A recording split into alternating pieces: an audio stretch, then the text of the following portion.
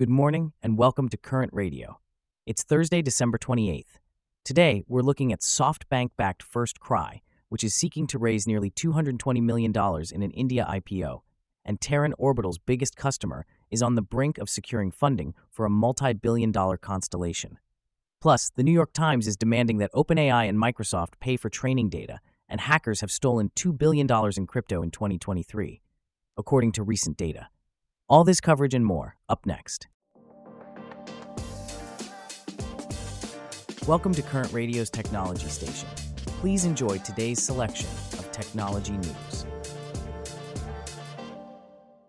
India's largest e-commerce platform for mother and baby products, FirstCry, is planning to raise $218 million through its initial public offering. This is a significant drop from their initial target of $700 million. Celeste, can you give us more details about this? Absolutely, James. FirstCry's parent company, Brainbees Solutions, has indicated that some investors, including SoftBank, NewQuest, and TPG, plan to sell some shares as part of the IPO. The company is looking at a valuation of about $4 billion, which is a decrease from their $6 billion target last year. That's quite a shift in valuation. What's the reason behind this change? The company hasn't explicitly stated the reason for this change in its draft prospectus. However, it's not uncommon for companies to adjust their IPO targets based on market conditions, investor sentiment, and their own financial performance. I see. And what does FirstCry plan to do with the proceeds from this IPO? FirstCry plans to use the IPO proceeds for a variety of purposes. These include setting up new stores and warehouses, sales and marketing initiatives, investments in overseas and domestic expansion, technology costs, and inorganic growth through acquisitions. The company offers over 1 million SKUs from over 6,800 brands, including major third-party Indian and international brands as well as its own home brands. That's quite a comprehensive plan. Can you tell us more about FirstCry's financial performance? Sure, James.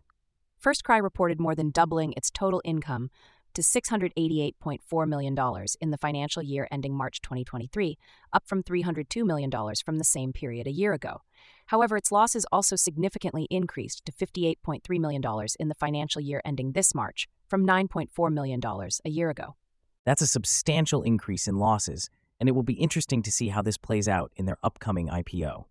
In a different space, Terran Orbital, a leading provider of nanosatellite and microsatellite vehicles, services, and solutions, is reportedly on the brink of receiving a major payment from Rivada Space Networks, its biggest customer. CEO Mark Bell made the announcement at a company-wide meeting earlier this month. Celeste, could you shed some light on this? Certainly, James. Rivada Space Networks is in the final stages of securing funding for a mega constellation that Terran Orbital is set to build. This project, valued at $2.4 billion, makes up the majority of Terran's backlog. While Terran is pursuing other lucrative contracts, the Rivada contract is the largest it has secured so far. That's quite a significant contract. But there were some payment delays earlier this quarter, weren't there? Yes, that's correct. Terran had to adjust its full-year financial outlook after Rivada delayed an incremental $180 million payment towards the total contract award. However, Bell seems optimistic that the payment will be made soon. He mentioned in the meeting that Rivada expects to close on their funding soon, which would allow them to make the payment to Terran. And what's the current status of this payment? As of now, there have been no public announcements about the financing from either company. Even if Rivada closes the funding, Bell mentioned that the two entities would need to make a modification on their contract, which could delay payment terms and public announcements.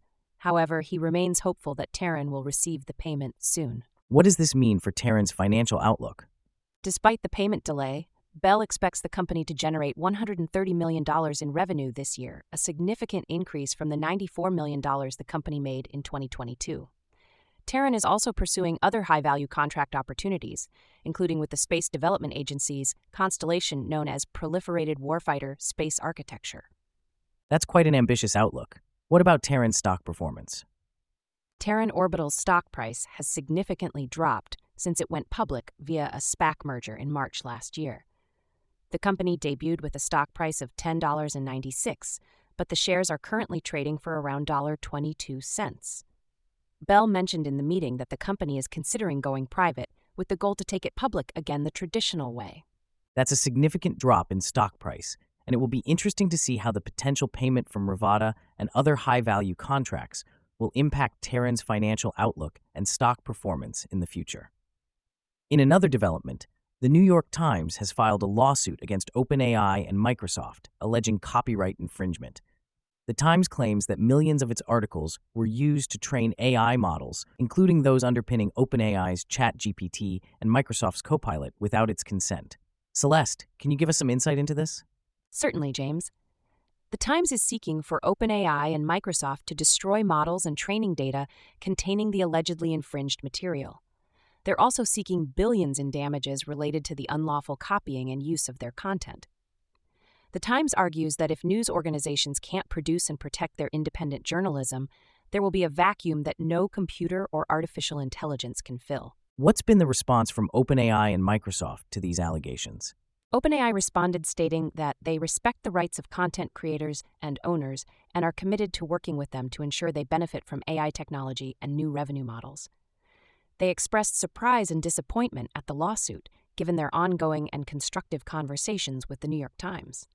The issue at hand here is that generative AI models learn from examples, and vendors like OpenAI scrape the web for millions to billions of these examples to add to their training sets.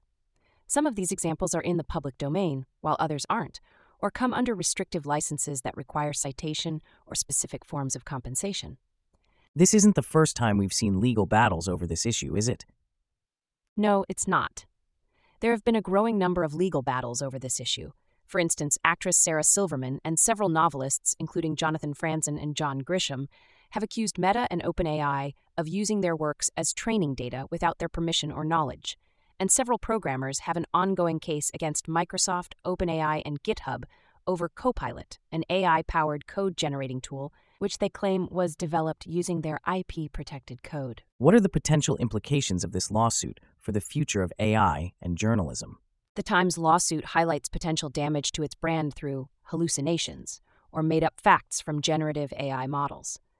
They also argue that OpenAI and Microsoft are effectively building news publisher competitors using the Times works, providing information that couldn't normally be accessed without a subscription. This could have significant implications for the news subscription business and web traffic for publishers. A recent model from The Atlantic found that if a search engine like Google were to integrate AI into search, it'd answer a user's query 75% of the time without requiring a click-through to its website. Publishers in a similar suit against Google estimate they'd lose as much as 40% of their traffic.